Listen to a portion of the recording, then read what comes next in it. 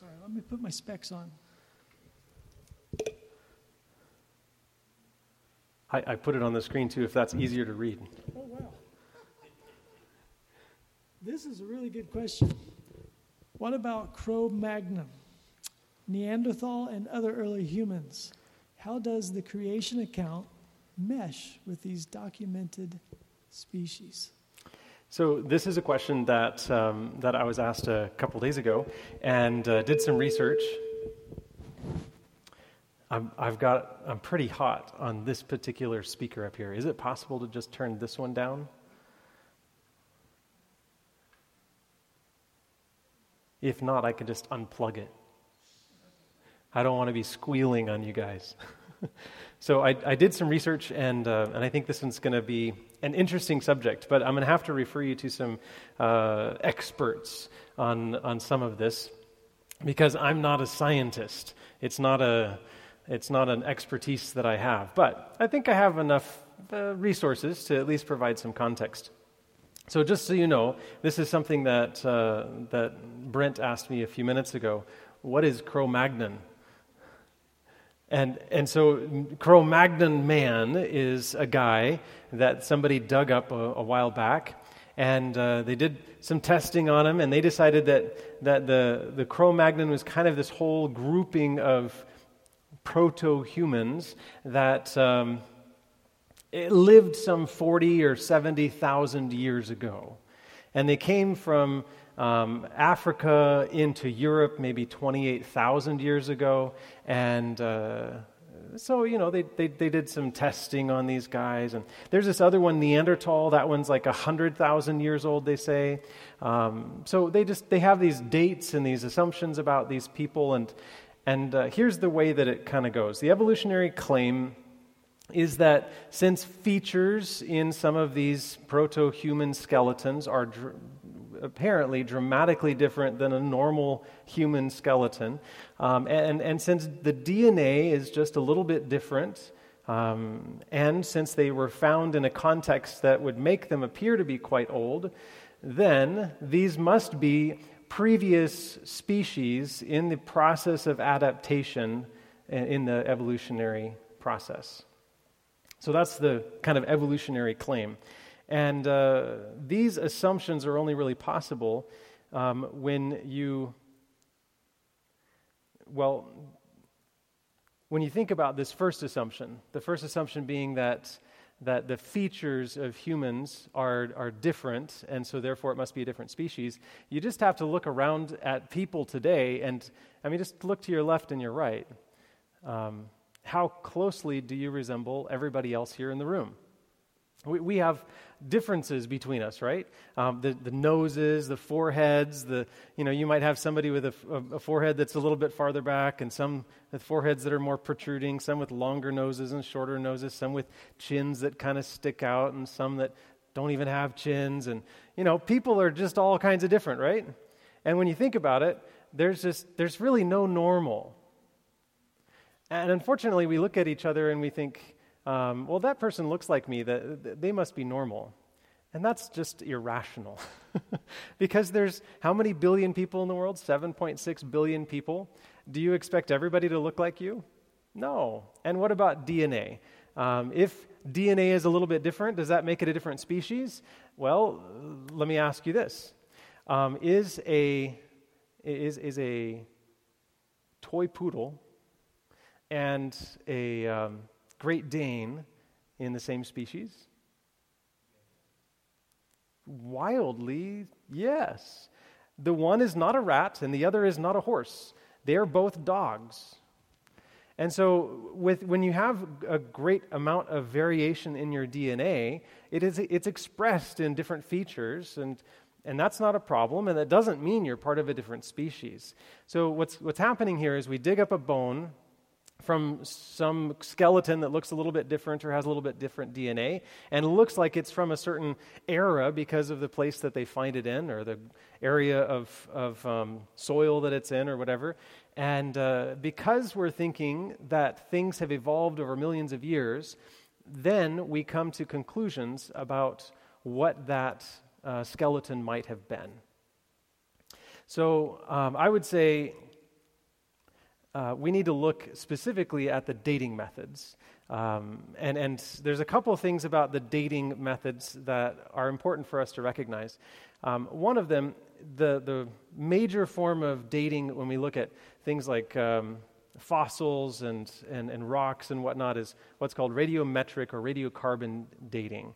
And radiometric dating, a lot of people think it's a sure thing. You know, they give it a date, and that's when it was. 100,000 years ago, that's accurate.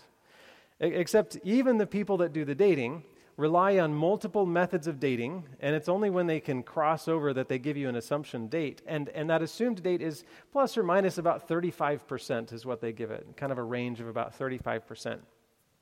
So they don't even trust the dates that they're coming up with. And one of the things that, and there's a lot of little details in here we're not going to get into. Like there's argon dating, and there's all kinds of different dating methods. But most of these methods, radiometric dating requires that the rock or the mineral that the thing is in have some kind of decay, right? It's a radioactive mineral, radioactive rock. And if it's not radioactive, then you're not going to find any method in order to date that thing.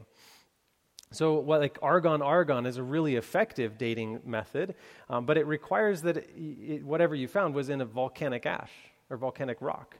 And they were pretty accurate when they dated the volcanic rock around Mount Vesuvius. They dated it to 79 AD. It works pretty well. We know when that event was, and we can take the argon radiometric dating method and we can compare it with history, and we can say, yeah, that's accurate. But the problem is it's very, very limited. And any kind of radiometric dating relies on three assumptions. And the first is that the original number of unstable atoms is known. Were you there when the thing was created, thrown out of the rock, for example? And did you get a test of the number of radioactive atoms that were there at the time? And the answer is unequivocally, no, you didn't. So if you had an understanding of what was there to begin with, then you would know absolutely what the difference is between what we have today and what was there at the beginning. We don't have that, and so we have to make an informed guess, which isn't necessarily a bad guess, but we have to make an informed guess about how many atoms were there to begin with. The second assumption is that the rate of decay has been constant. And this idea of constancy through time is a really important one. If nothing happened to change things, then with our informed guess about how many atoms were there at the beginning, we can estimate, based on the rate of decay that we see today, how long it's taken us from the time that thing began. And it's an estimate with, 35% plus or minus error rate, but it's still a decent estimate of where that thing was. The problem is there are all kinds of things that could insert change in that rate of decay, either speeding it up or slowing it down. And so if there's an assumption that there has been no catastrophic things that have happened, then no problem, right? That rate of decay is pretty constant. But what if there's something catastrophic, like a worldwide flood where everything's breaking up and busting up from underneath the surface and falling from the sky, and lots of cataclysmic changes are happening? That changes the rate of decay. And there's been some studies that have been done to demonstrate that the rate of decay can be impacted by those kinds of events. So, first assumption, that we understand how many atoms were there to begin with. The second assumption is that we have a constant rate of decay. And the third assumption is that daughter atoms were all produced by radioactive decay. All right, so I'm going to read this one. Scientists assume that no outside forces, such as flowing groundwater, contaminated the sample. In other words, like what we see here is all from the original creation of this rock. And nothing's been added or changed. Think about it like think about it like one of those time things. What are they called? Hourglass. Thank you. So on the top you have these grains of sand. You got the little hole, and then you got the place that they're piling up underneath. And if we know how many grains of sand there was at the beginning, and how many go through in any given rate of time, then we can measure how much time has elapsed, right? As long as nobody tilted it on its side for a while, right? As long as nobody added new grains of sand in there, and as long as we know how many grains of sand were there at the beginning, then we can tell how much time has elapsed. Does that make sense? That's radiometric dating, and we don't know if somebody turned it on its side or dumped extra stuff in or made the hole bigger. Like, we don't know any of those things. And so radiometric dating is basically a big assumption. And, well, we can't just say, sure, that's accurate. We have to look at those details and say, do we know for certain that this is accurate? And I would like to suggest the only evidence that we can have, or the only, let me say, observation that we have of what has happened through history is the God who made things and observed them happening and revealed it to us in His Word. Scientists we do our best to look back in time, but we don't have a time machine. We can't go back to when it started to do the experiments and test things. So we just make assumptions based on our preconceived ideas. And if we're starting with evolution, our assumptions are going to end in evolution. So what I'd like to suggest is these variety of humanoids, proto-humans, whether it's Neanderthal or Cro-Magnon or anything like that, they're people just like us. And what they've observed about the places where they find these things is that they're tools, like you and I use tools, and that they're relationships and families, like you and I have relationships and families. We find that they gather, like you and I gather, and we find that they have DNA that's remarkably similar to ours. So, what I'm led to conclude is that the same God that made me made them, and they just lived a long time ago. And as far as the dating goes, the Bible tells me that God created, and we can trace history back to about 4,000 years ago where there was a flood, and the Bible says that the whole world was impacted by a cataclysmic event that kind of adjusted things a bit in the timing. So when I look at all the dates, I just do a correction for creation account, and it works fine. These are people who lived and died more than likely in the 3,000 to 4,000 year time frame ago. And they were people that migrated. If you read the story in Genesis, you find that there was a tower, and people, when God said, fill the earth, the people were like, no, we don't want to fill the earth. We want to sit here.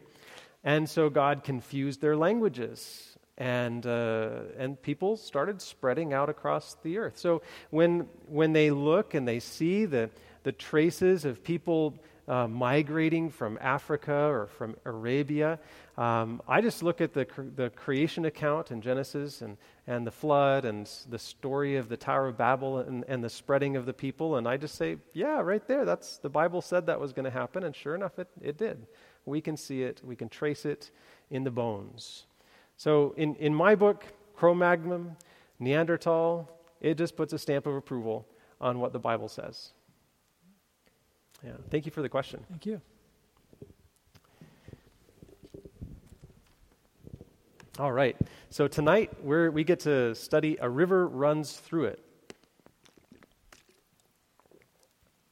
And this is the story of paradise, from paradise lost to paradise found. Now, tomorrow we're going to study a Revelation 13, kind of a big subject when it comes to Bible prophecy. We're looking at the beast of Revelation chapter 13. And remember, we're 12, 13, and 14. These are kind of the pinnacle, the center of Revelation. And so when we're looking at 13, we're looking at some big stuff. Revelation 12, that was the big battle in the universe. Revelation 14, this is God's response. And Revelation 12 is the dragon's response. And so we're going to look at that. tomorrow night. On Friday night, we're going to talk about death. And we're going to find that it's actually a key aspect of end-time prophecy. And when we look at this, we have to realize that you and I are all going to die if Jesus doesn't come first. And everybody who's lived before us has died. And so this is kind of a big subject. It affects every single one of us. And what happens? What happens when you die? And I think you'll be pleased to know the Bible has a lot of information about that, and we're going to get to explore what the Bible says. And there's some pretty clear details about it. And then on Saturday, we're going to add an 11 o'clock message. We're kind of in the last half, and we've got a couple extras I want to throw in. So 11 o'clock on Saturday, right here, Secrets to Answered Prayer. And we're going to study something that's a key to getting all of your prayers answered. And I'm not joking about that. It's not a gimmick. Saturday night, God's strange act. We're going to look at the subject of hell. And how does this line up with a God of love, a God that pursues us, a God that died for us? How does that God, according to modern Christianity, how does that God torture us forever and ever and ever if we don't accept him? So we're going to explore that subject on Saturday night. And then on Sunday night, we get to look at the 1,000 years in Revelation 20 and 21.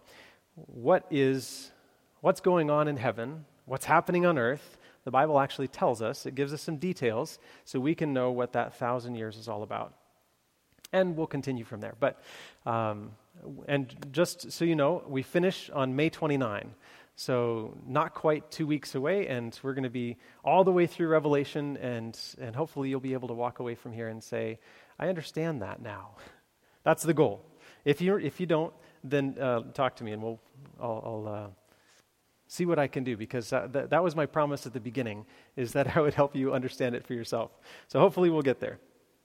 So tonight we're kind of relax a tiny bit from the heavy prophecy stuff, and we're going to look at another theme. And this is a subject that a lot of people, I think, trivialize. Like, it's not that big of a deal in many minds. And I think the Bible, it points to something a little more significant. The Bible says this is actually a really big deal. And I want to make sure that this is something that's relevant for you, and also something that that you can dig into from the Bible. We want to get our answers from the Bible. So let's begin with prayer. Father in heaven, as we open your word, I just pray that you would bless, let your truth be proclaimed. Please anoint my lips with your Holy Spirit. Forgive me for anything that would prevent me from communicating your word and glorifying you tonight. I ask this in Jesus' name, amen. So we've been starting most of the nights in Revelation, and we'll see something in Revelation, and then we'll go back throughout the Bible and explore, like, what does that mean, and find some answers. But tonight, we're going to go, and we're going to start in the book of Genesis. And you'll find that a lot of the things that we see in Revelation are from the rest of the Old Testament, like 2/3 of it. I think we've looked at that before. You might remember that in the third night, we studied the subject of Armageddon, and we found that Daniel 5 actually helps us understand what's happening in Revelation 16. And tomorrow night, you'll find that Daniel 7 is a key to unlocking Revelation 13. We looked at the story of Elijah. And remember, that story in the book of 1 Kings has Elijah and this guy named Ahab. And Ahab marries a priestess from Baal, and he starts Israel down this road of worshiping Baal. And so then there's this moment where Elijah appears to the king and says, there's not going to be any rain until I say so. And for 3.5 years, Elijah hides from Ahab and this wicked queen. And then if you look in Revelation 12, you'll find there's a woman. And that woman is persecuted by the dragon and has to flee to the wilderness like Elijah did. And that woman hides for 3.5 years. So there's all kinds of interesting comparisons. We also pointed out that the Ten Commandments are a big key. Ecclesiastes 12 ties the Ten Commandments directly to judgment. And of course, in Revelation 14, we find the Father's name, the character of God imprinted in the foreheads of the 144,000 there in Revelation 14. And it says that they are those who keep the commandments of God. We looked at the book of Exodus, and we found that that's an important key in understanding Revelation. You have the people of Israel wandering through the wilderness and then finally coming to the promised land in Exodus. And in Revelation 15, you've got these people that have been going through the land, heading towards the promised land, the heavenly promised land. And in Revelation 15, it says that they sang the song of Moses and the Lamb. And then we found that the sanctuary is another key to understanding this prophecy stuff. And it's everywhere. Daniel has sanctuary themes all through it. Revelation has sanctuary themes all through it. So you have to read the whole Bible. If you want to understand prophecy, you need to look at the big picture throughout the rest of the Bible. So today we're going to start in Genesis chapter 2. Right after the place that we left off on Sunday night. So it says that the Lord God planted a garden eastward in Eden, and there he put the man whom he had formed. Now notice this. The Bible makes it pretty clear. God made. People didn't crawl up out of the mud. They didn't descend along with apes from some, long time ago thing. It wasn't an ape or a human, They didn't do that. The Bible says that God made. No single-celled organism beginning for us. We have a creator, a designer, somebody who loves us and created us with intention. He says that you and I are special. He wants relationship with us. It's a big deal. So God made us, and then it says, and out of the ground the Lord God made every tree grow that is pleasant to the sight and good for food. The tree of life was also planted in the midst of garden. Now notice this, God makes a garden.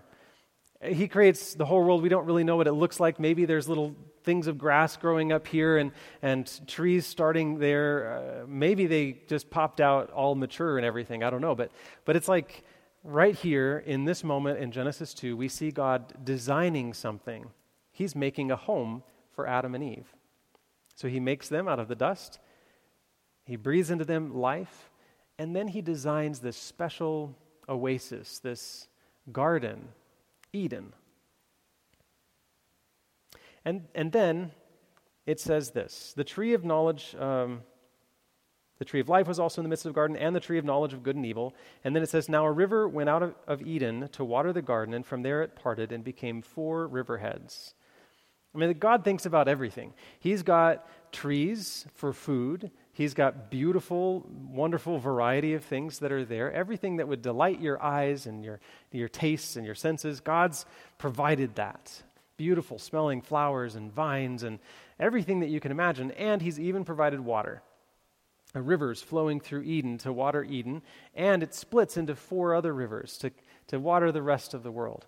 And God, he told Adam and Eve to be fruitful and multiply, and the word is to fill the earth. But there's something about it. It's not just like to have babies and populate the earth. It's more like to make more gardens like this. That's kind of what God is saying. Make more homes like this. And so God makes the first example of what Adam and Eve are supposed to be doing. In the beginning, God made a perfect home. And a river ran through that home. Now let's just go from there and forget for just a minute the whole sin thing and the mess up that they did. And let's jump to the very end, Revelation chapter 22. And we're going to find a picture that's kind of similar in many ways. Revelation 22, the first verse says, and he showed me a pure river of water of life, clear as crystal, proceeding from the throne of God and of the Lamb. In the middle of its street, and on either side of the river, the tree of life, which bore 12 fruits, each tree yielding its fruit every month. The leaves of the tree were for the healing of the nations. Do you realize what this means?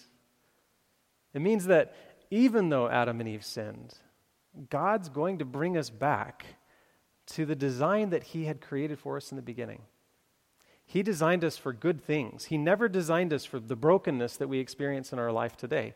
He designed us to live forever And so there's a plan that God has to bring us back into the place that he had designed for us to begin with, a Garden of Eden home.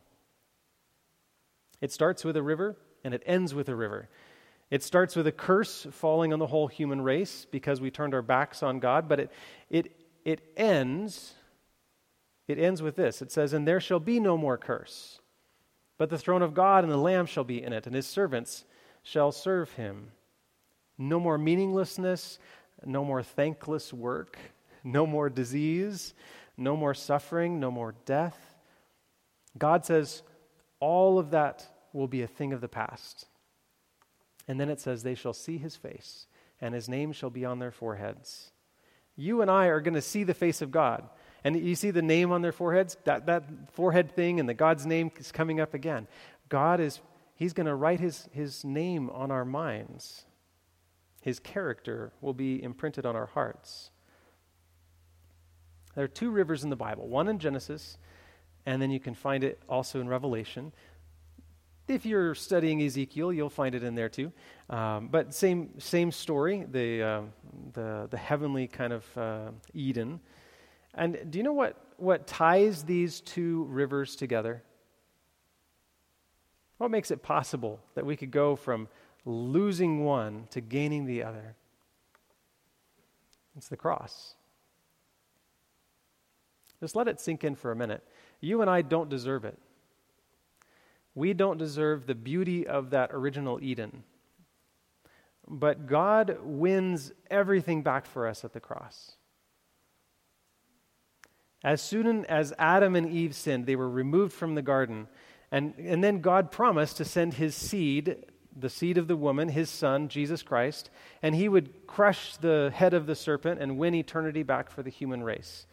And in the book of Revelation, the slain lamb that leads us into paradise, the Bible calls him another Adam. He's the second Adam, and he's done what Adam failed to do. He's lived a life of loyalty and honor to God, and he's lived it as one of us.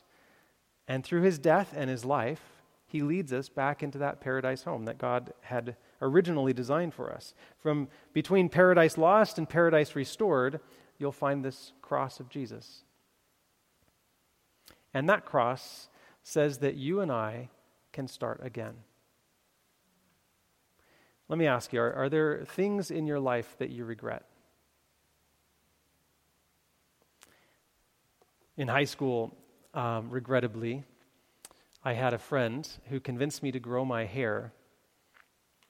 And my hair, if you let it grow, gets wavy and just kind of puffs out.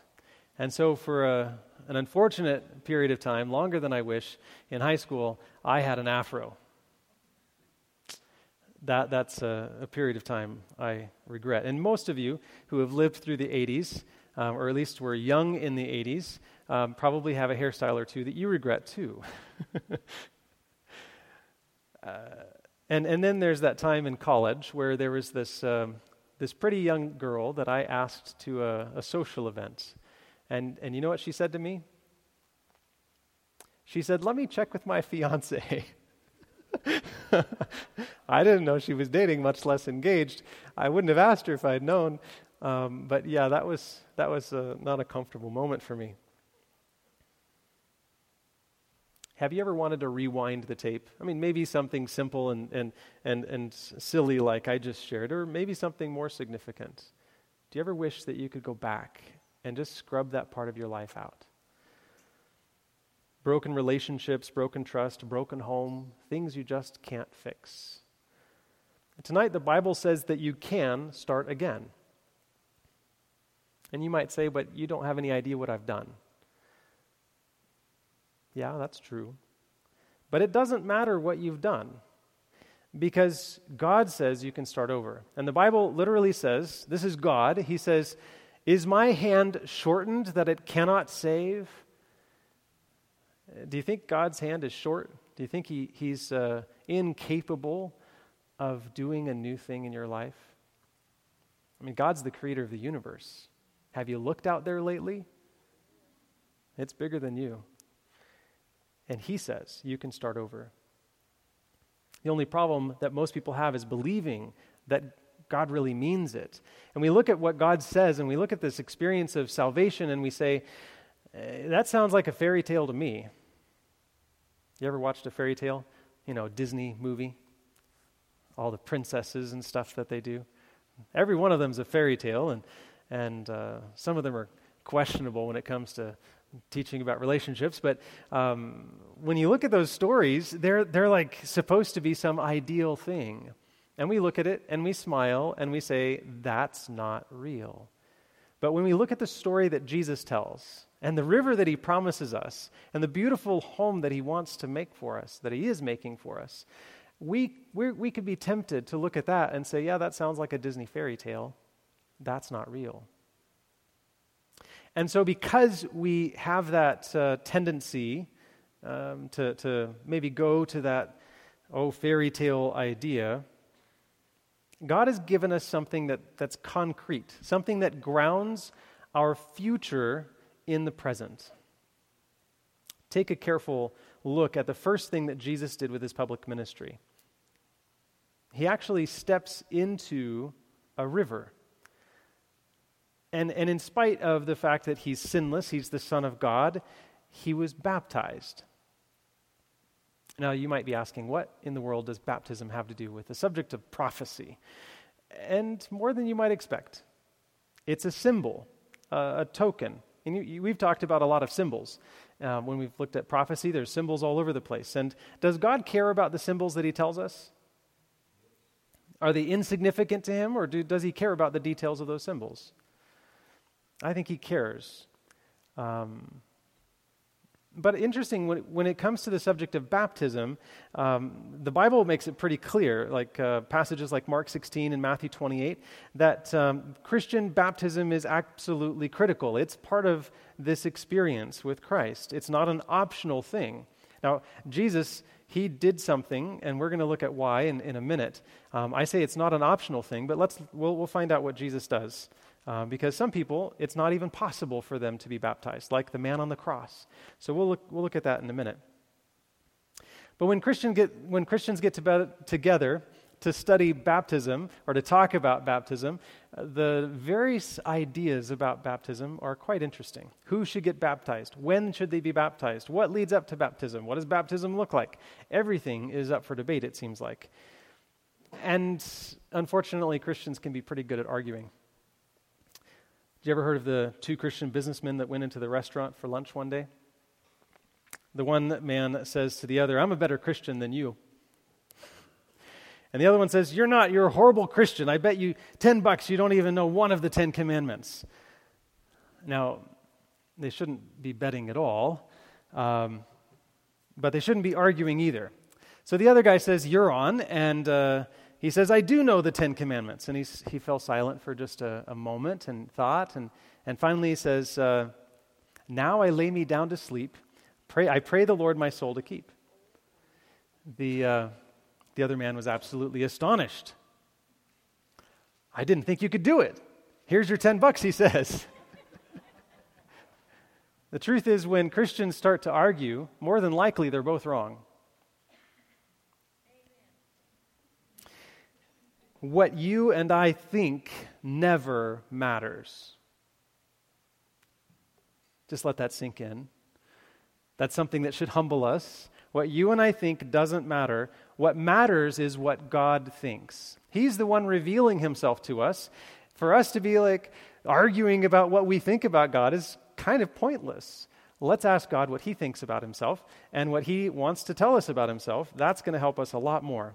And what we can do is we can go to God's word and find out what God says about himself. That's really the way to go. And usually if you read the whole book, the answers become clear. It's not an ambiguous thing. God actually does tell us what he wants us to know about himself. And keep in mind, when you think about the Bible, some people think that because they hear so many different tunes coming out of Christianity, that the Bible is just like an old fiddle that you can play any tune on you want. But that's not how the Bible works. The Bible actually has a message it wants to share. And what we need to do is cut out our preconceived ideas, just kind of put our ideas on the couch beside us and then let the Holy Spirit guide us. And the Bible says, Jesus says, that he'll send us the Holy Spirit. That's a promise. When we ask, he'll give us the Holy Spirit. And two, that the Holy Spirit will lead us into all truth. But we have to put our preconceived ideas on the couch and let them just sit there while the Holy Spirit teaches us new things. So, let's do that now. What does the Bible, what does Jesus teach us about baptism? Well, let's start by looking at Jesus' story. When Jesus started his ministry, the first thing he does is he walks into this river, the Jordan River, in Matthew chapter 3. And starting in verse 13, "Then Jesus came from Galilee to John at the Jordan to be baptized by him. And John tried to prevent him, saying, 'I need to be baptized by you. Are you coming to me?'" I don't know if you can imagine that experience. John is not a perfect guy, but he knows who Jesus is. He knows Jesus is God. He knows he's the Messiah, and he feels ashamed. How could I baptize you? You should be baptizing me. And Jesus answered and said to him, "Permit it to be so now, for thus it is fitting for us to fulfill all righteousness." And then he allowed him. Notice what Jesus is saying. Baptism is the right thing to do. It's a righteous thing to do. So then why was Jesus baptized? He didn't need to be more righteous, right? He didn't need to be baptized for that reason. So there's two reasons that I'd like to suggest. The one is because of that man on the cross. Jesus knows there's going to be more than one of those. And so Jesus is baptized on behalf of those who can't be. But also, and probably most important, is that Jesus is baptized as an example for you and me. He doesn't need to be, but his life is an example for us. And he says that we should follow in his footsteps. And if that's a footstep of Jesus, then if you want to follow the Lamb wherever he goes, then you should go into the river too. Now pay careful attention to what happens next. When he had been baptized, Jesus came up immediately from the water, and behold, the heavens were opened to him. And he saw the Spirit of God descending like a dove and alighting upon him. And suddenly a voice came from heaven saying, "This is my beloved Son, in whom I am well pleased." I mean, this is a big moment. The Father and the Holy Spirit and Jesus are all present right there at the baptism. It's the inauguration of Jesus' ministry, the beginning of his work of drawing all men unto himself. That's what's happening. And keep in mind that this isn't just at a random point in time. This was prophesied in Daniel 9. 483 years earlier in 457 BC, the Israelites had been given that decree to go back into Jerusalem. And it's from that point on that they started counting, and that clock was counting down the years until 483 years later, Jesus would come. And this is that moment, that baptism of Jesus moment. In the Bible, baptism is an important symbol. And not just an optional activity, it's a believer's first act of public witness. And baptism, it's designed to teach something. It's designed to teach us something, but it's also designed to teach others something when we participate in that act. Listen to what Paul says in Romans chapter 3. "Or do you not know that as many of us as were baptized into Christ Jesus were baptized into his death?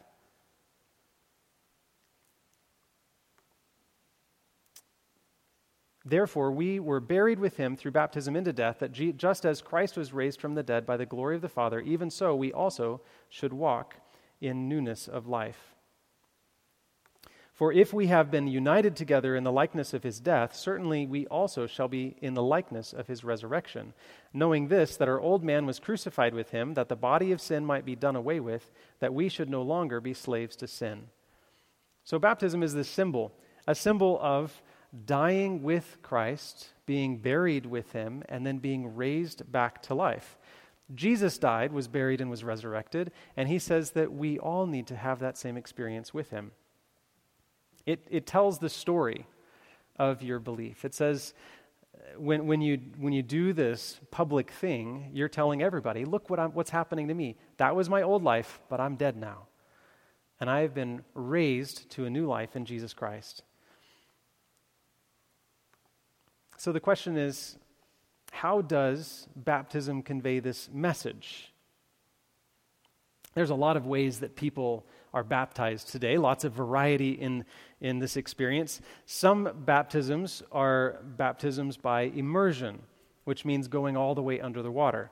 Others are baptized under the water 3 times. They call it a trine immersion, 3 times dunking under the water. Some people use aspersion, that's sprinkling of water. Some people have infusion, that's pouring.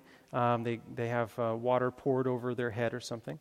And I've heard of people being sprinkled with salt because Jesus says, you're the salt of the earth. There's others that have been sprinkled with oil as a symbol of the Holy Spirit. Some are sprinkled with wine because wine is used in the communion service. And if you want to, you can even send $5 in and get a mail order baptismal certificate. You don't have to do a thing. I mean, there are lots of different ways that you could do this.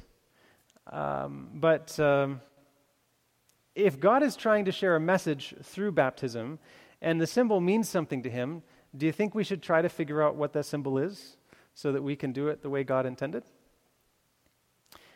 When you read the Bible, there's some pretty specific things about baptism.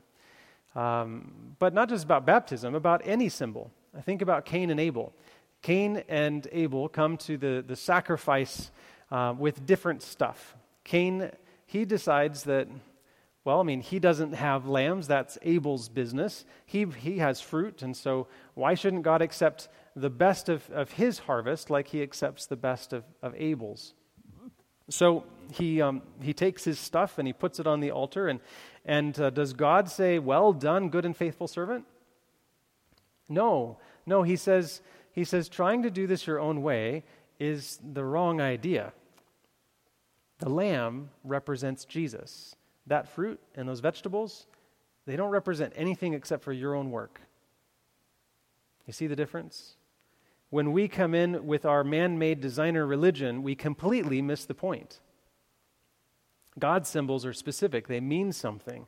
Remember, the whole sanctuary had to be built according to God's plan because God's symbols mean something to him. Like, think about the communion service. In the Bible, the night Jesus was betrayed, he took bread and wine and he said, "This is my body, this is my blood." It's very specific. I mean, if you were to be like, you know what, let's do some spaghetti and some orange juice, would that mean the same thing? No. God intends for that to be pretty specific. You might remember the story of the soldier who went overseas to fight, and when he was away, he was worried that his girlfriend might have maybe fallen in love with somebody else. And so before he gets home, he writes her a letter and says that the train goes right by your house.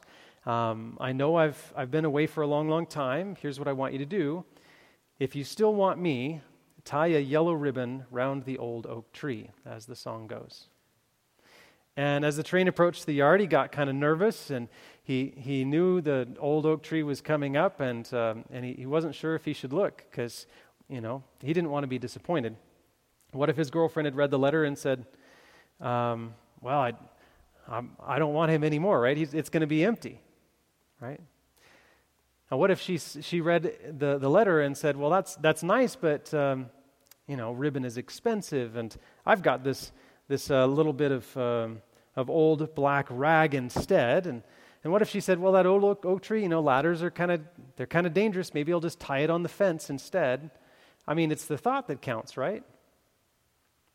What would have happened when that young man looked up from the train? He wouldn't have paid attention to some rag tied to the fence because that wasn't the sign that he had asked for her to give. But what actually happened? He looked up at that tree and it was covered with yellow ribbons. If she had not paid attention to the sign, if she had done something different, then he wouldn't have noticed. He would never have gotten off that train because the message wouldn't have been there. Now, God's symbols always mean something. They're conveying a special message. And baptism is supposed to show this death, burial, and resurrection. And in order to do that, we need to do what Jesus did. And watch this back in Matthew 3. When he had been baptized, Jesus came up immediately from the water, and behold, the heavens were opened to him. Or if you're reading the Old King James, it says that Jesus went up straightway out of the water. In order to come up out of the water, you have to start by going down into the water. And that's really what baptism means. In fact, this is the only way the church ever knew to do it up until about 1200, 1300 AD. Even the Greek word baptizo means to immerse. It's the word that was used for the cloth dyeing industry. And if you've ever dyed cloth, you have to get it in the solution all the way if you want it to be completely dyed. Anything that you leave out is not gonna have the complete dye in it. And so this is the idea. There's a pastor that taught me to baptize one time, and he was a rather large man. And so we were practicing, and I dunked him under the water, and he got water in his nose. He was very nice. He said, "Well, that wasn't quite right. Let's do it again." And I dunked him under again, and when he came up, he says, "You know what? I'm a big man, and sometimes we float a little better than most. You just got to push us under." There's something about going under the water into the grave is kind of the idea. Look at the story of John the Baptist in John 3, and you'll find that John was baptizing in Aenon near Salem because there was much water there, and they came and were baptized. Why do they need a place with much water? Because he's putting them under the water when he baptizes them. Baptism means, in its very word, means going under the water. Look at the story of the Ethiopian eunuch, and you'll find the same thing. As they went down the road, they came to some water, and the eunuch said, "See, here's water. What hinders me from being baptized?" And then Philip said, "If you believe with all your heart, you may." And he answered and said, "I believe that Jesus Christ is the Son of God." Now that's an important thought we'll come back to a little bit later, that idea of "I believe."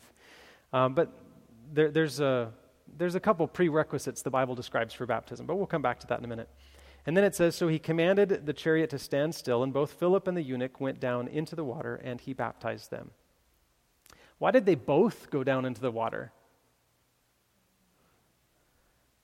Well, I'll just tell you from a little bit of experience, having baptized somebody in water, if you're not in the water with them, then you drop them. And if you're in a creek or a river and there's rocks at the bottom of that river, you don't want to drop somebody on the rocks. So you got to go down with them, or it doesn't really work. And this is the only method the Christian church knew for a long, long, long, long time. And in Galatians 3:7, the Bible says, "For as many of you as have been baptized into Christ have put on Christ." And there's something about baptism. It's a choice, a public display of an internal transformation that God's doing. But it's also a choice to join God's family.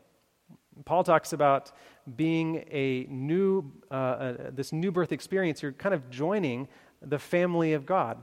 And so he calls the people that he's baptized my children. John says that, my little children. And then you've got Paul talking about Jesus is the vine. And whenever we're baptized, we are grafted into that vine and we bear fruit according to how Jesus describes it. When we're in Christ, we end up bearing fruit. But that baptism, we end up joining something. It's not just an isolated experience out there. Kind of like marriage. When you get married, you get in-laws. You join a family. And also, when you get married, it's something you do in a public context. You do it in front of witnesses because it's a covenant that you're making. And baptism is kind of like that as well. It's a covenant that you make with God that says, I want you to be mine. I want to be yours for the rest of my life. I'm going to die to what that was before, whatever my life was before, and I'm going to be a new creature in you. Now, let me ask you a question, ladies. Were you excited when your husband proposed? I mean, maybe some of you were just like, it's the best I can do for now, but hopefully you were excited. But how excited would you be if your husband said something like, well, look, honey, I want to marry you, but can we just do it in secret? Because I don't want any of my buddies to know. I don't want them to be embarrassed. I don't want them to laugh at me. I don't want to be embarrassed. What would you think of that proposal? No way. If you don't want to take me in public, then you can't have me at all, right? Go away. You don't get married in secret, and you don't put on Christ in secret either. It's a public thing. It's something that you share as a testimony to others. Matthew 10, Jesus says, "Whoever therefore shall confess me before men, him I will confess also before my Father which is in heaven." When you become part of God's family, you tell the world about it, and you show them the death and burial and resurrection of Jesus through this symbol of baptism. But we've gotten confused a bit in recent centuries, and I kind of wonder why. Like, how did we get mixed up? You go to all these different churches, and they have all these different methods. Where did we get that? How did we get there? We've heard James Cardinal Gibbons before. He wrote this crazy long series called Faith of Our Fathers about Christian history, and he says this: "For several centuries after the establishment of Christianity, baptism was usually conferred by immersion, but since the 12th century, the practice of baptism by infusion has prevailed, as this manner is attended with less inconvenience than baptism by immersion." And there's the truth. 1,100 years, and we baptized by immersion. But for the sake of convenience, we switched things up. Medieval Europe was not a warm place. They were going through, in the 1300s, a little bit of an ice age, and so people were dressing up in heavier robes and stuff, and the priests just did not want to get into the water. And so for convenience, so they didn't have to get cold, they chose to do some pouring instead. But let's just do a quick look. What did the early church do? This is Ephesus, the first city that's mentioned in the letters to the 7 churches. And, whoops, there it is. I don't have my picture of Ephesus. I thought I had a picture of Ephesus. Anyway, there was a picture of Ephesus, and in the middle of the church is this big tub, right? Like there's a floor, and right in the middle of the floor is this baptismal font. And this particular mural is a 4th century African mural where in North Africa they're baptizing in, you can see some kind of a body of water, and the guy's up to his shoulders in water. This one is the Lateran Palace. In the front of it, it's not that old. I mean, it's old, but not that old because it's been rebuilt and broken down and rebuilt several times. But this is around the back. And this is the old part of the Lateran Palace, and that's a baptismal tank. I mean, it looks like a bathtub, but it's big enough for a couple people to stand up in. So why would they need that in a church back in the 300s? Because they were baptizing by immersion. And then there's this massive church in Istanbul, the Hagia Sophia, which is now an Islamic mosque. But it used to be a Christian church. It was built by Emperor Justinian in the 6th century, the 500s. And you see those dome-shaped things all around. One of those has a baptismal in it. Oh, I guess I don't have a picture of that. But one of those has a baptismal in it. Big tank, not a tank, but a big pool that you could baptize several people in. And then this is the Leaning Tower of Pisa, which happens to be a bell tower to a cathedral, and that is the baptisterium of the Leaning Tower of Pisa. And guess what is in the baptisterium? A baptismal font, something that they could baptize people in. And this is, of course, from the 12th century. Now listen to the words of Cardinal Polis. He wrote this in that same century that this particular baptistry was built. The immersion of the candidate represents the death of Christ. While he is under the water, the burial of Christ is being represented. When he comes out of the water, the resurrection is represented. So we know in the 12th century, this is the 1100s, they were still practicing immersion, and then you get towards the 14th century, that's 1,300 years after Christ, and a change starts to take place. This is Thomas Aquinas, the great doctor of the church. And he's describing this change, and he seems a little bit nervous about it, to be honest. Baptism may be given not only by immersion, but also by effusion of water or sprinkling with it. But it is the safe way to baptize by immersion, because that is the most common custom. It's just a little bit uncertain of himself, he sounds like. He recognizes that some people are using this new method, and he's like, oh, it's okay, but the official change came in 1311 at the Council of Ravenna. And this council said the official baptismal is the sprinkling or pouring. But that's 1,300 years after Jesus. And when Jesus said it, he said, go into all the world and baptizo, immerse people in the name of the Father, the Son, and the Holy Spirit. And there were some people that were starting to say, wait a second, what happened to these practices? And so by the 1500s, the 16th century, we have people like John Calvin and Martin Luther. This one's a quote from John Wesley a little bit later on. And it says, I believe it is a duty to observe so far as I can to baptize by immersion. This one by John Calvin. The very word baptize, however, signifies to immerse, and it is certain that immersion was the practice of the ancient church. Martin Luther says, on this account I could wish that such as are to be baptized should be completely immersed into the water, according to the meaning of the word and to the significance of the ordinance, as also without a doubt it was instituted by Christ. So in the Bible, baptism was baptism by immersion. There's no doubt about that. And if Jesus did it, and if Jesus said we should do it, it seems like the right thing to do. It's according to Jesus, the righteous thing to do. Now, some people were christened as babies. Is that a bad thing? Well, if your parents, because they care about you, had you christened when you were a child, then that was super nice of them to do, right? Was it the right thing to do? Well, I would just say you can't judge them for having done it. Is it the kind of thing that God invites us to do? Well, it raises a few questions, I should say. But one of those, the thing that we need to look at is what is required for baptism? What is the prerequisites for baptism? And that'll help us to understand, is the christening thing something that we should be doing, or is there another way of doing that? So the first thing that the Bible invites us to do is to repent. If you want to be baptized, repent. Acts 2:38, Peter says it this way, repent and be baptized, every one of you, in the name of Jesus Christ for the remission of sins. If baptism symbolizes the death and burial and resurrection of this new believer, it only makes sense that you have to admit that you're a sinner before you do this.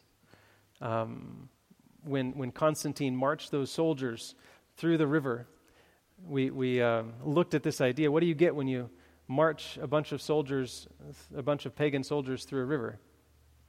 Wet pagans. They're not baptized. They haven't made any decision. They just did what they were told, and they marched through a river. Baptism isn't a good luck charm. There's no magic going on. When you go underwater, somebody says some incantation and suddenly you're a different person. That's not how it works. Baptism is a faith lived out. It's a symbol that we choose to do because God asked us to. But we have to start with, I recognize I'm a sinner and I need to follow Jesus. Secondly, the Bible teaches us that we have to believe. And we've already seen that in the story of the Ethiopian. He said, I believe that Jesus is the Christ, and can I be baptized? And then in Acts 19, you find this. Paul says, John verily baptized with the baptism of repentance, saying unto the people that they should believe on him which should come after him, that is, on Christ Jesus. So what does it mean to believe? Is belief just some mental assent? I think there's something more to it, because the Bible describes those 144,000 that have the Father's name on their forehead. It says that they follow the Lamb wherever he goes. It's like the word hear. In the Hebrew, the word here is shema. And if you are supposed to if God says to hear, like hear, O Israel, in Deuteronomy 6, if God says to hear, what he's intending is that you don't just let it go into your eardrums, but you make your feet and your hands and your mouth follow what's going into your eardrums, right? There's an action that comes from this. And that's what Paul is describing here, that they should believe on him, which should come after him. And when John's disciples see Jesus going down the road, and John says, "Look, behold the Lamb of God that takes away the sins of the world," you know what his disciples do? They believe, which makes their feet start moving. And they leave John, and they start following Jesus. That's what it means to believe. It's an active thing. The Bible teaches us that we need to repent and that we need to believe on Jesus. And then the Bible says we need to understand what we're doing. I mean, maybe this isn't a step, like step 1, repent, step 2, believe, step 3, understand. Although understanding is part of the mix. John's disciples that went after Jesus, they did some question asking, and Jesus did quite a bit of teaching over the next 3.5 years. But this idea of understanding is kind of you have to understand in order to repent and in order to believe. And I think this is kind of the reason why a minister like myself would like to sit down with a married couple before you marry them. You want them to actually know what they're getting themselves into. And you want to know if they know each other. I mean, if they don't know each other from Adam and they're just coming to you and saying, "We want to be married," you'd be like, "Wait, you don't know what you're getting yourself into. Let's do a little bit of counseling first." And then if you get to that point where the marriage vows are about to be said, what you want to make sure is that nobody's doing this because they feel like they have to. In fact, when my wife and I went to get married, right before she walked through the doors and down that aisle, her dad, who had her arm in his already, turned to her and said, "Honey, are you sure you really want to be doing this? You don't have to do this if you don't want to." And what he was doing is making sure that this was a choice that she was making, that she understood the consequences. This is one of the reasons we don't marry children, because they don't even have the mental capacity or the acuity in order to make a decision like this and to know what it means, that marriage vow. And so the same is kind of true for the church. When we look at baptism, do you baptize somebody who is not able to repent, recognizing their sin and confessing it before God? Do you recognize somebody, or do you baptize somebody who's not able to understand even the nature of baptism, what it means, or who Jesus is, or to verbalize belief in him? No, it doesn't seem like the right thing to do. In Acts chapter 2, baptism is the way that people join the church. It says that that day when Peter preached his sermon and he said, "Repent and be baptized every one of you in the name of Jesus Christ and you'll receive the Holy Spirit." And then the Bible says just a couple verses later that 3,000 people were added to the church that day when they were baptized. And it's not just that they checked them off on some roster and said, "Oh, they're in the church books" or whatever. No, this was a family thing and a mission thing. When people were baptized into the church, they were baptized they're drafted, you might say, into the mission of God's church, to take the gospel to the world, to every nation, to every kindred, to every tribe, and to every tongue. And we all have a variety of things that our uniqueness, our own talents, our own gifts, our own personalities. And God says, I want that. There are people in this world that only you can touch through my Spirit. I need you as part of my church. And it's kind of important that you actually agree with the church that you're joining. There is a whole group of people that were baptized in Africa some time ago. A nice lady, one of these evangelists that preaches on TV, went over to Africa and had a couple days of presentations, and some 10,000 people were baptized. But what we find after that baptism is that those 10,000 people, they have something called syncretism. They've been baptized, and so they call themselves Christians, but they're also doing all of their pagan practices that they were doing before. All of the worship practices that they had before, they continue to do the ceremonies and whatnot. They just call it Christian now, and that's not really where the Bible is going, right? There's something about belief, not just belief in Jesus, but understanding His Word, that's included in this idea of baptism. Matthew 28, Jesus describes it this way: "Go therefore and make disciples of all the nations, baptizing them in the name of the Father, the Son, and the Holy Spirit." Now, if that's all we had to do, we could stop there, but if we keep reading, we find that Jesus gives more information. "Teaching them to observe all things that I have commanded you, and lo, I am with you always, even to the end of the age." There is an educational component, a understanding of doctrine that's in this mix.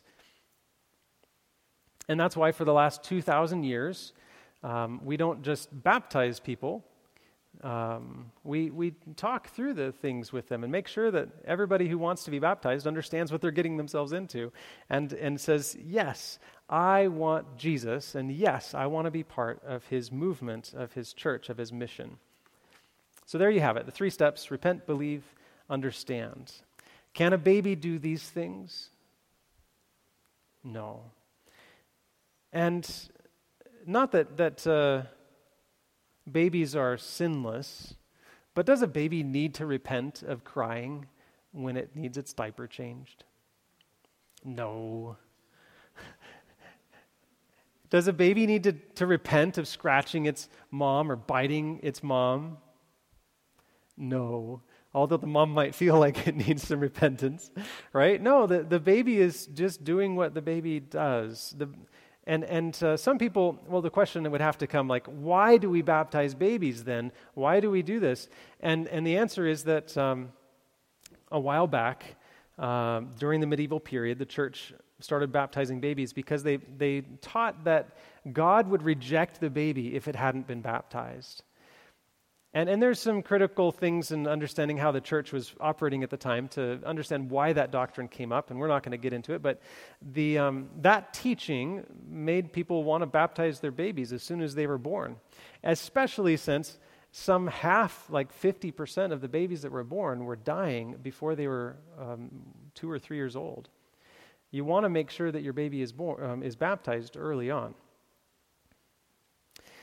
But I think that completely ignores the fact that Jesus says that children are part of God's kingdom. It just seems like the default here is that God loves children.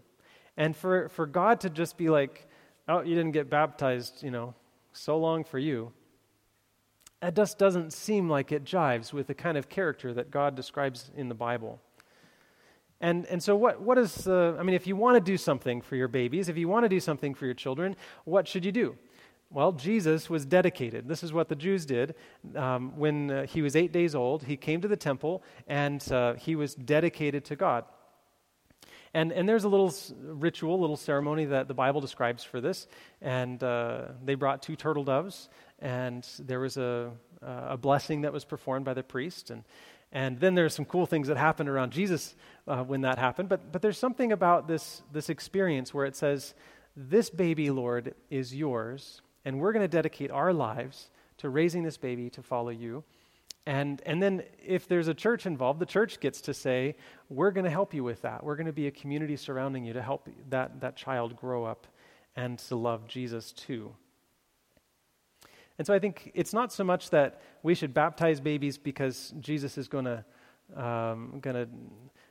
send them to hell if they're not baptized.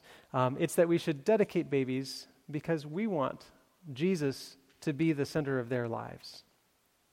And then when they choose to follow Jesus, when they choose to say yes to him, then they can be baptized as well. Now another question is it ever appropriate to be baptized again, a second time? And the Bible does give a few instances where there's a second baptism. Like in Acts 19, it says, and it happened while Apollos was at Corinth. And you got to recognize Apollos was an evangelist, a Jewish evangelist, and he didn't know Jesus yet. And so Apollos was in Corinth. Paul, having passed through the upper regions, comes to Ephesus, and finding some disciples, he said to them, "Did you receive the Holy Spirit when you believed?" So they said to him, "We haven't even heard whether there is a Holy Spirit." And he said to them, into what were you baptized?" And so they said, "Into John's baptism." So Apollos is a convert of John. He's repented and is baptizing like John did. And Paul comes and he says, "John indeed baptized with a baptism of repentance, saying to the people that they should believe in him who would come after them, that is, on Christ Jesus." Now, did these people have a valid baptism? Absolutely. They weren't sprinkled or poured or salted or whatever. They had a valid baptism, but they began to learn new truth. Now that Paul was with them, he was teaching them about Jesus and the Holy Spirit, and it says when they heard this, they were baptized in the name of the Lord Jesus. And so there is a legitimate time to be rebaptized, and it's usually either after a period of rebellion against God, and you say, "I want to come back, I want to renew that relationship with God," or after you have learned a significant new truth, like the Ethiopian, who was likely baptized as a Jew, because Jewish converts were also baptized. He was likely baptized as a Jew, but now he's studying this prophecies of Isaiah, and when Philip comes to him and teaches him about Jesus and shows him how Jesus fulfills all these prophecies, he says, "I believe in Jesus Christ," and that's a big deal. And so because of that new information, that new knowledge, he says, "I want to be baptized again." So yeah, the Bible, it does say rebaptism is appropriate under certain circumstances. If you've never been baptized, or if you've been baptized in a way that the Bible doesn't describe, then that's a good reason to be baptized too, though.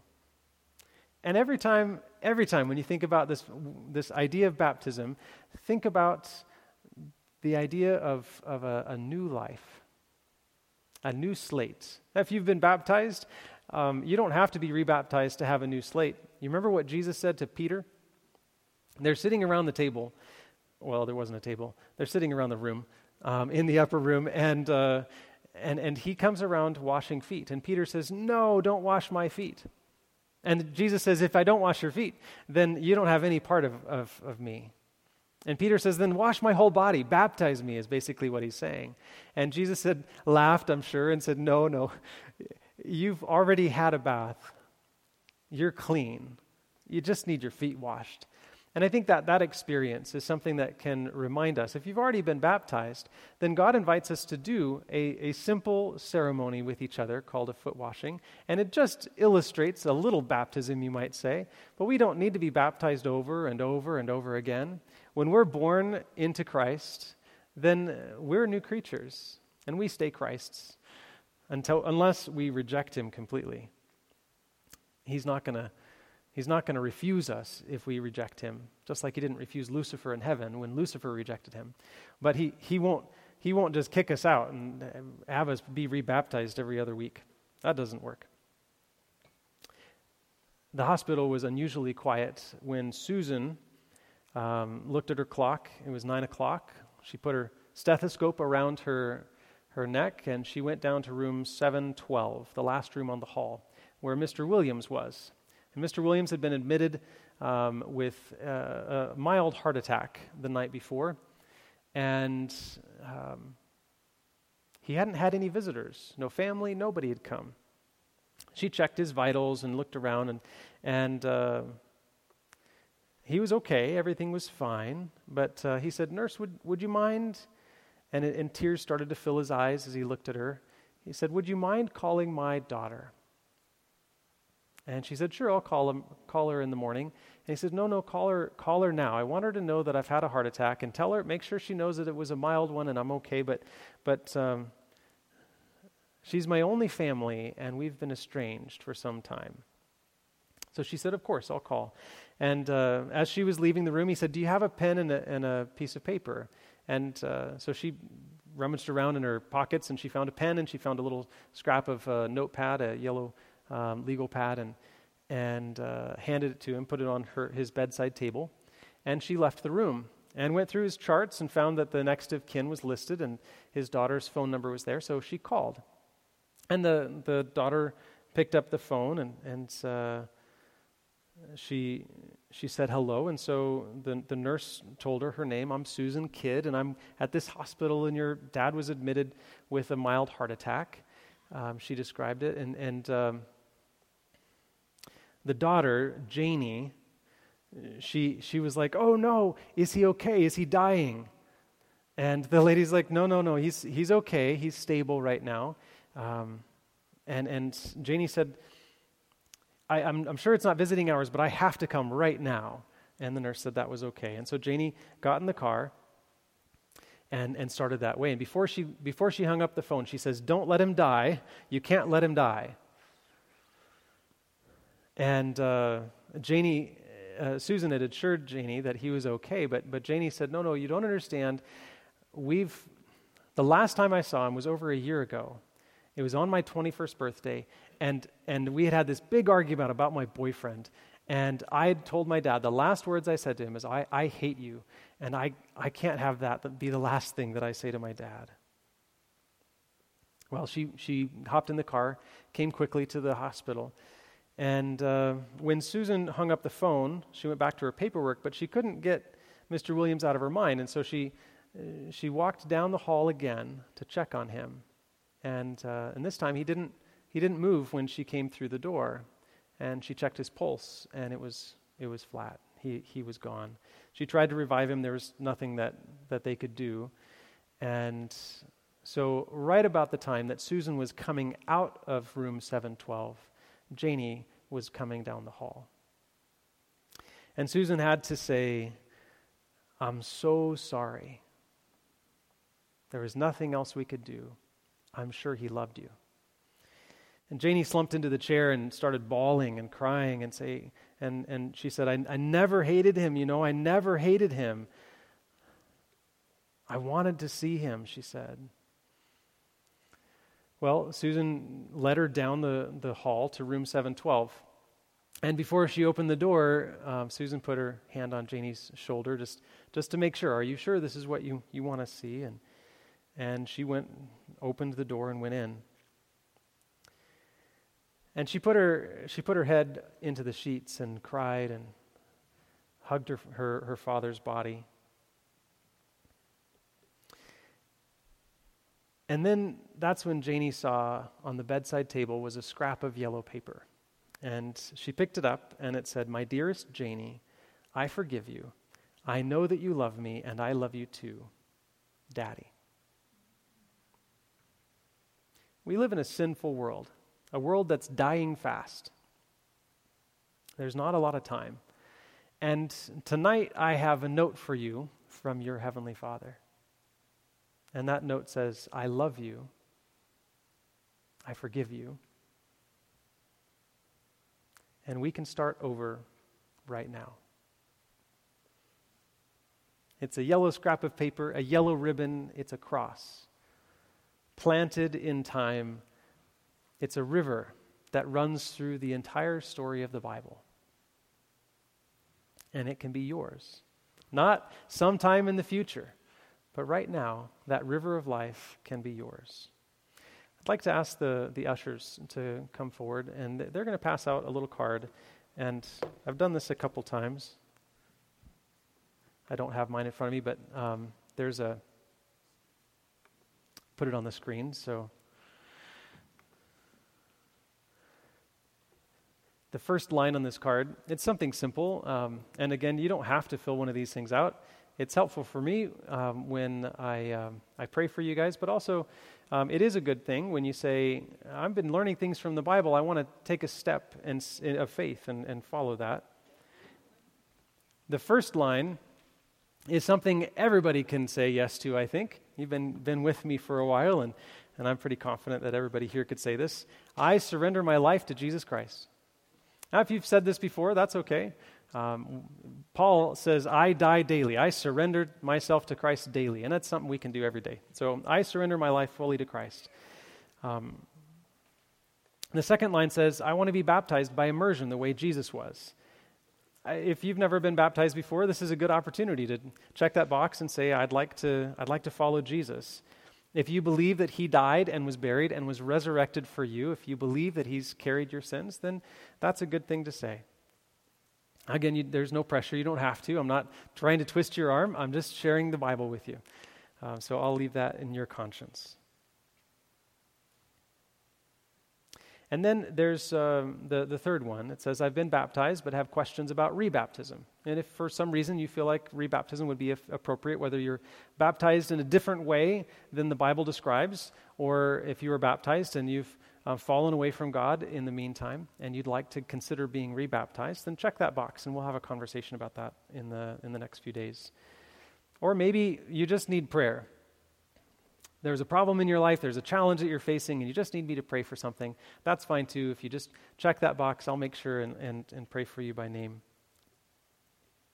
And if, we've been studying for a bit, and if you want a personal visit, whether to ask a question about baptism or any other subject, I'd be happy to come by and visit you. Just put that, check that box, I'd like a visit in person.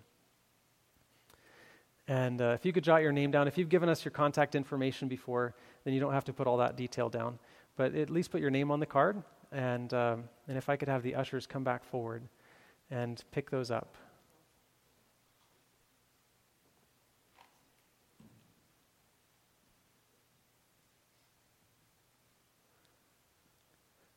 They'll be back in a minute.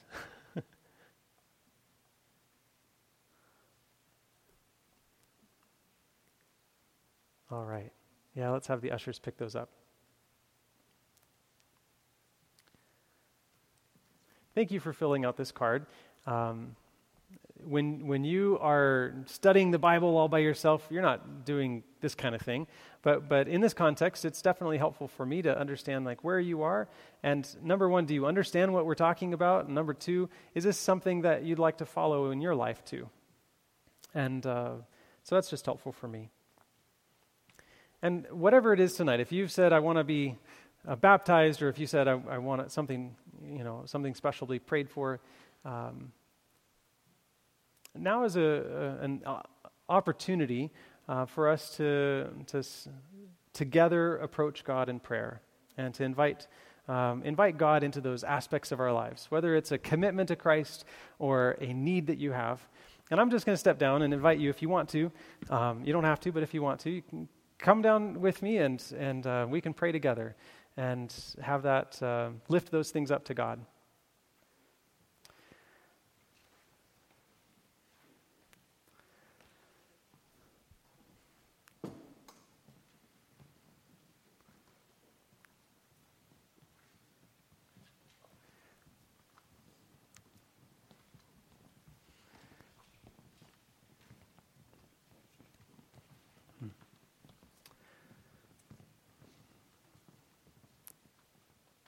Let's pray. Father in heaven, each of us here are saying we want you to be the Lord of our lives. And there's various things in our lives that are challenges or problems that we might have, things that are maybe a decision that we're making that's difficult for us to figure out the answer to. We need your wisdom, Lord. Maybe it's a understanding of a piece of your word or a lot of your word, just trying to figure it out. We need your Spirit, Lord, to guide us. Maybe it's some relationship problem, a challenge that we're not sure how to face, and every time we keep bumping into it, it causes more bruises than solutions. And I just pray that you would give us the resources and the wisdom to know how to relate to the people that are dearest to us in our lives. And maybe it's some other issue, a financial concern, a child that's going down a wrong path. We don't know. I don't know all of the details here, but Lord, we're here to lift these things up to you and to say, our lives are yours, and we want you to be our leader. We want you to help solve those problems and to do what you said that you would do when you said that you would be our Father. We need your help, Father, and we want our lives to be yours. And Lord, I want to surrender these people, whether they're standing up or not, into your hands. Please guide us in all that we do. In Jesus' name, amen.